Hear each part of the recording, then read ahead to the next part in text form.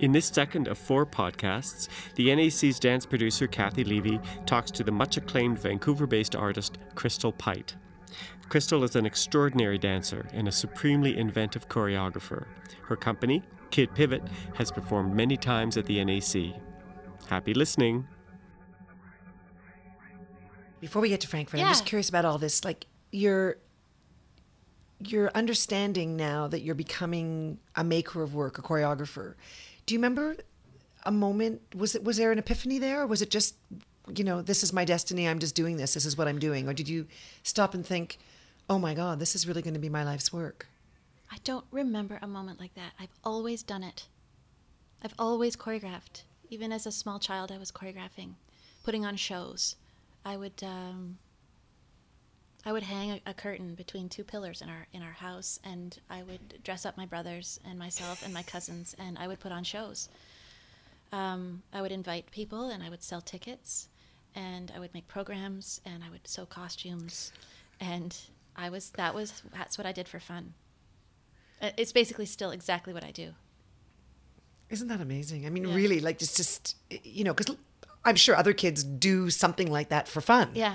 But when that becomes something that just is your, I mean, it just speaks to me, not that I'm surprised about this with you, because I've always felt this way about you, but it just speaks to me about how, this is your calling. This is absolutely your talent, your must do.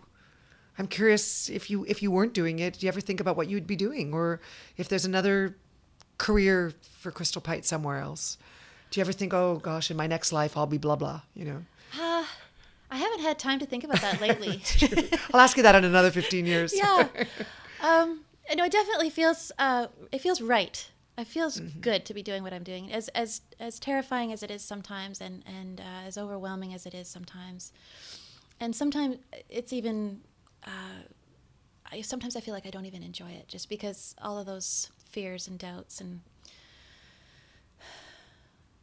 all of those things can really get in the way sometimes. But ultimately, I mean, I was at the performance last night. There's Netherlands Dance Theatre on stage doing my work. Unbelievable. And doing it so beautifully. Beautifully. It's just such an incredible feeling. So I am rewarded so often in those moments, whether it's on stage or in the studio.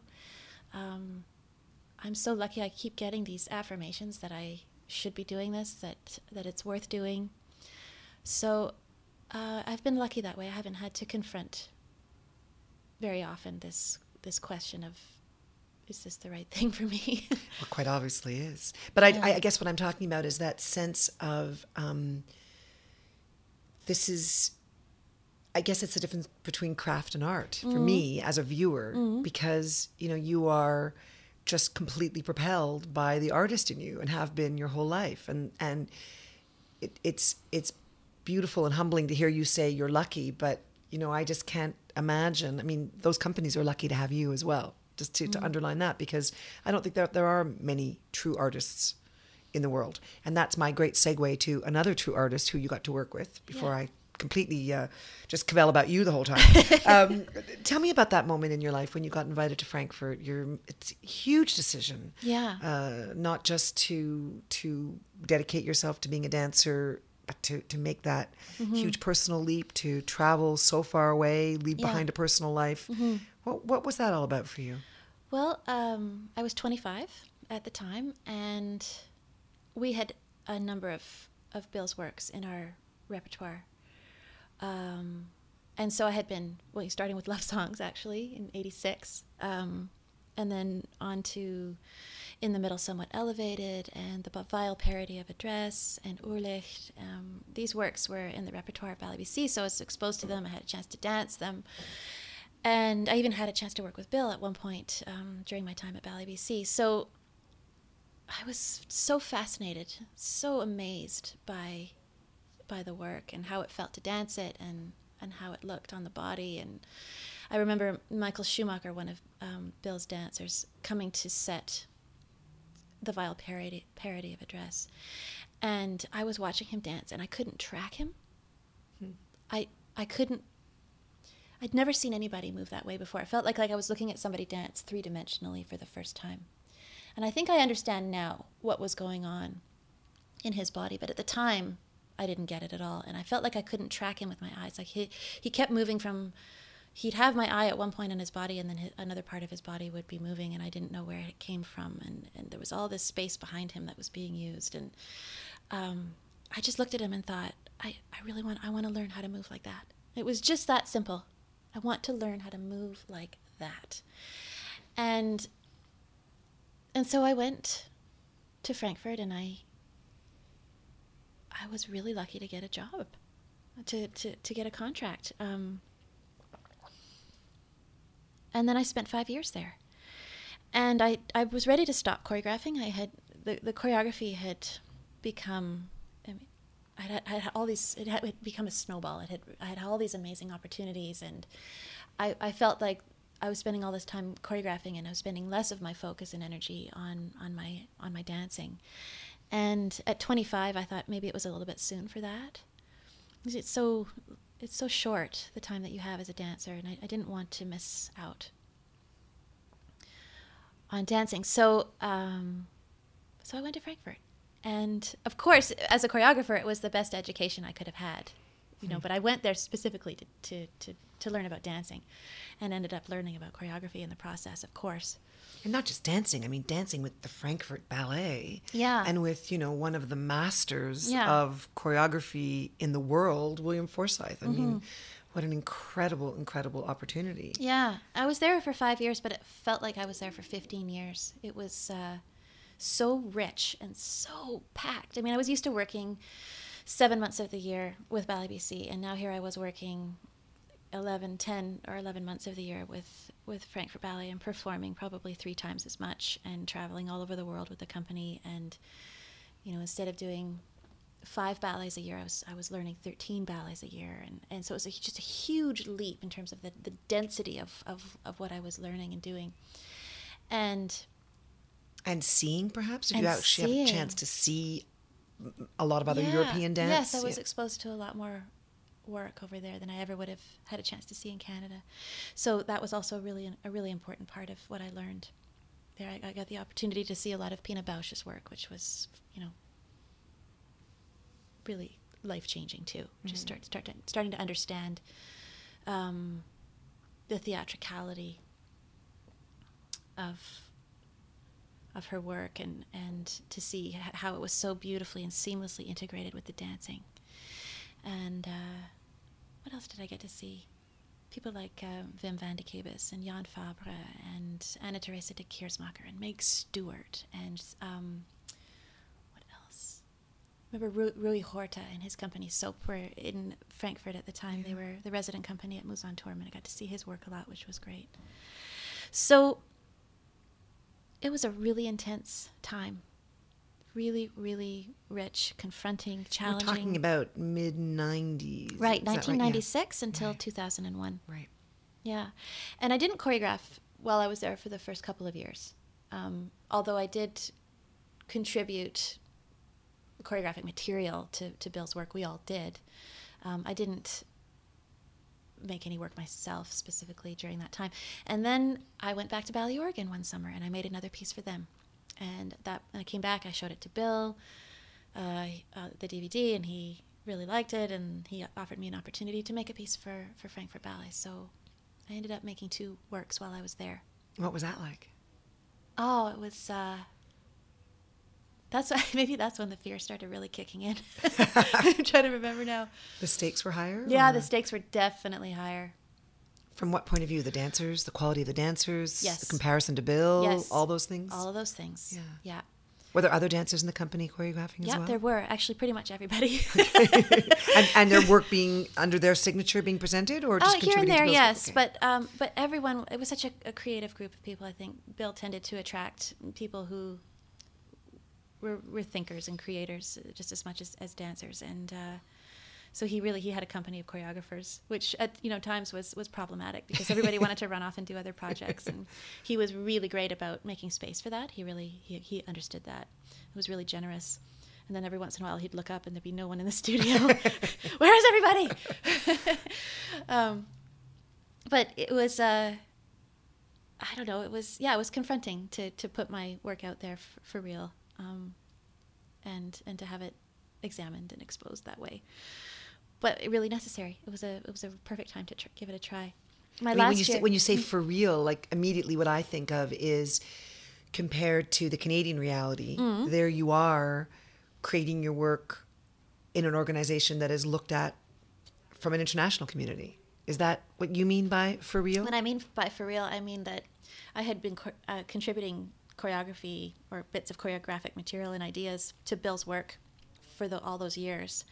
But this was, when I say for real, I mean this was my whole vision. So it was my staging, and it was my choice of music and lighting and costumes, and the whole structure and the content, like the whole package was mine.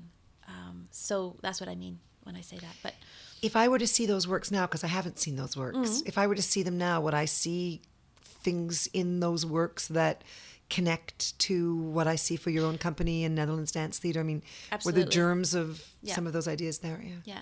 It's probably around then that I don't need to disown anymore. It's probably around then that I could probably still live with people seeing what I made at that time. The first thing I made was called Excerpts from a Future Work. And it ended up being exactly that. I knew that the work I was putting on stage was not necessarily complete, both in a very real way, but also in a metaphorical way, in that this was something that I was going to keep visiting throughout my career, this content of this work. And it turned into Decembering, which was a solo that I made out of that material. And also it became a piece called Pilot X, which was the first work that I made for Netherlands Dance Theatre. So that work has definitely continued to thread its way through my career since then. And the other piece I made there was called Field Fiction. And it was the duet that I made with Corey Caulfield. So I brought Corey to Frankfurt, and I made that half of the show while I was in Frankfurt, and I danced in that piece myself. And this was the piece with 50 Weeble Wobble soldiers on stage, and about a foot high each of them, they're right? about a foot high, yeah. And that piece, I basically took that piece with me when I left the company in 2001. I went back to Canada, started Kid Pivot, and took a crate full of cement soldiers home. Yeah, they were from Germany to Canada. Canada. All the way from Germany. How metaphorical that is. Yeah. Now, so many questions to ask you. Now, tell me, just what did Canada look like to you from there in those 5 years? I mean, what did you pine for? Did you ever think, I'm never going back? Did you I never thought that. I never thought that. You always knew you'd go back. Frankfurt Ballet was not the final destination for me as a dancer or as a creator. I always had the dream of creating and performing my own work. I've always had that as an idea. And I think it was probably Margie Gillis who really hammered that home for me. I remember seeing her, in the years that I was dancing with Ballet BC, seeing her perform a lot in her own work and being so moved by her very direct relationship between herself as a choreographer and herself as a dancer. And I always thought that was something I would like to try.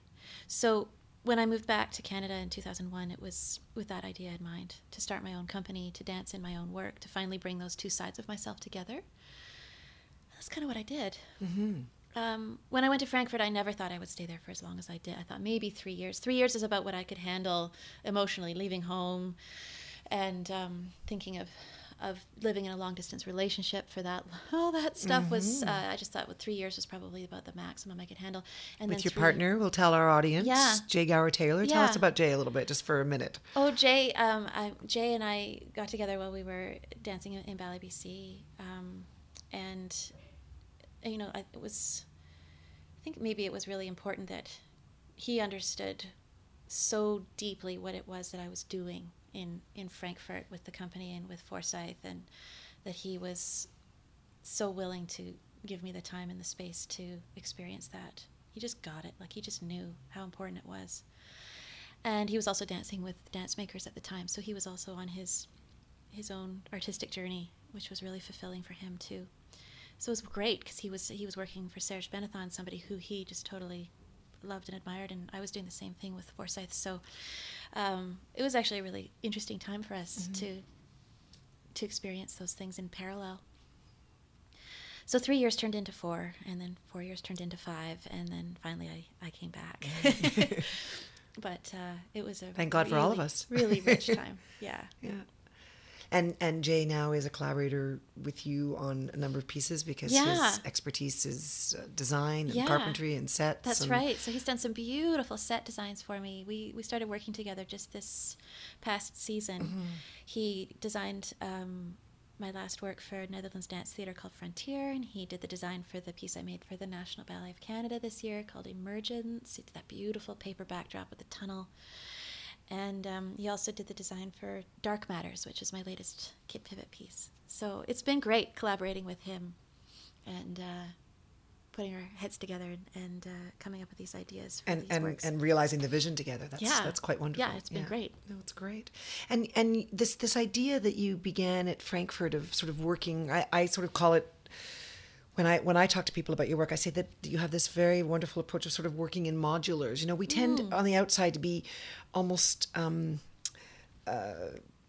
little bit critical of some choreographers who are not doing new things all the time. And yet I've completely changed my opinion about that over the years because I see, when I think about the choreographers who I'm most attracted to, in fact, those are people who are really developing a language from one work to the next. And you know, if they're repeating themselves, they're repeating themselves of things that they have found, and not really repeating, but taking those ideas and pushing them. Yeah. But you've been able to do that with other companies as well as your own, and that's quite unique, I think.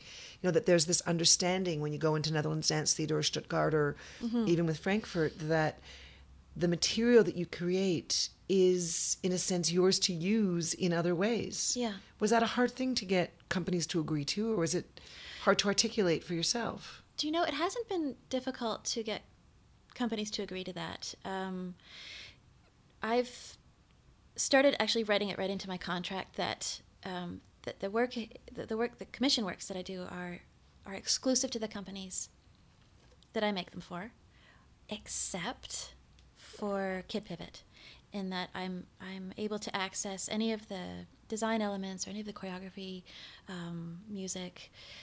Those things are available to me to weave into my own work for my own company.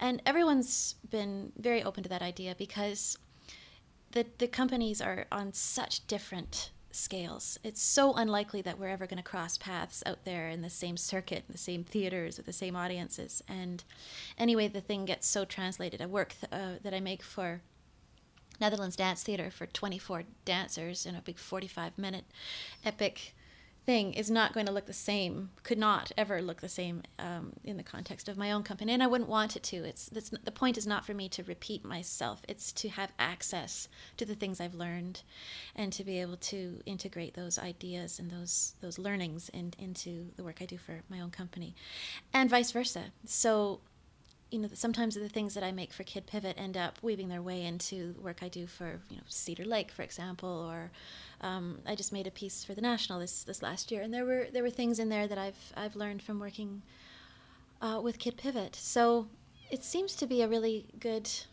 balance.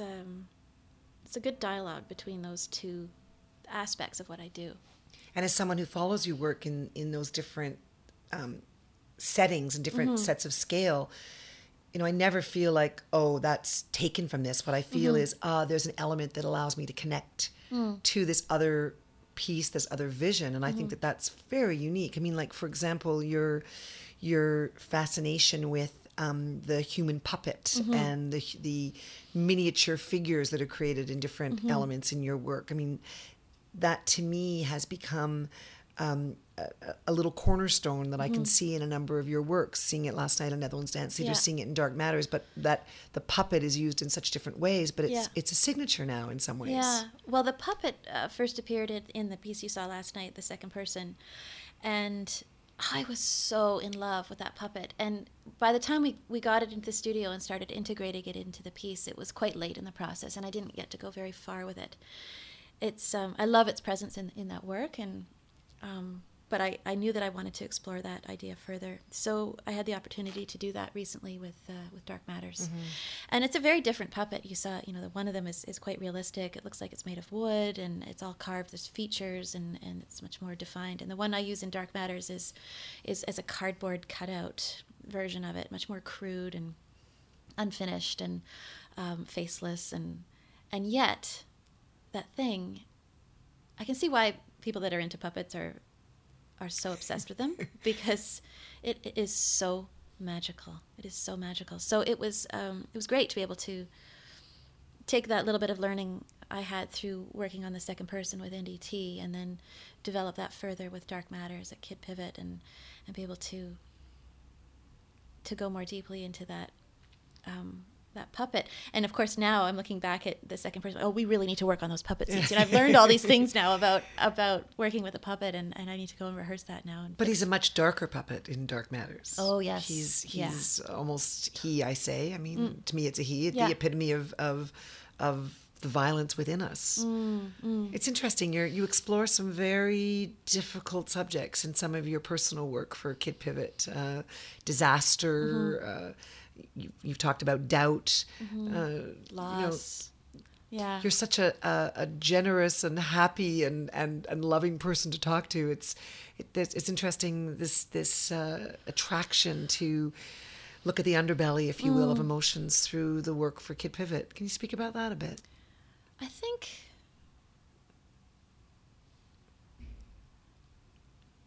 there's something about conflict that makes for good theater. So, and I think there's probably conflict present in most of the work I do, because I think it makes something that's multifaceted. It gives layers of complexity and depth to what I'm trying to do.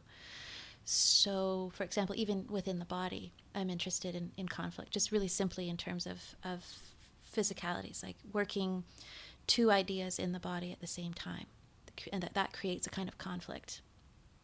I may be trying to do this one particular move with my right leg and do something with my left shoulder at the same time, two opposite directions, two opposite ideas, and that pulls my body into a kind of conflict. I think there's something really compelling about that. Really, there's an energy to that. So, there's the conflict on that scale, just physical scale, and then there's usually some kind of conflict in the content that I work with, and I think a good story requires that, and I think maybe good theater requires that. That's not to say that I look for dark subjects all the time. I think there's both, darkness and beauty to be found in any subject, and maybe that's why those aspects tend to come out, because I'm looking for that pull, for that tension all the time. That's all for this edition of the NAC Dance Podcast. Join us next time when we look at part 3 of this fascinating conversation with Crystal Pite. Please send us your comments and questions. You can reach us by sending an email to nacpodcasts@gmail.com. We look forward to hearing from you. Don't forget you can subscribe to this and other NAC podcasts by visiting the following website, nacpodcasts.ca. There you'll find our past episodes, subscription links, and instructions on how to subscribe. You can also easily find us as a free subscription in the podcast section of the iTunes Music Store. Just search on NAC Dance. Until next time, this is Gerald Morris saying goodbye from Canada's National Arts Centre.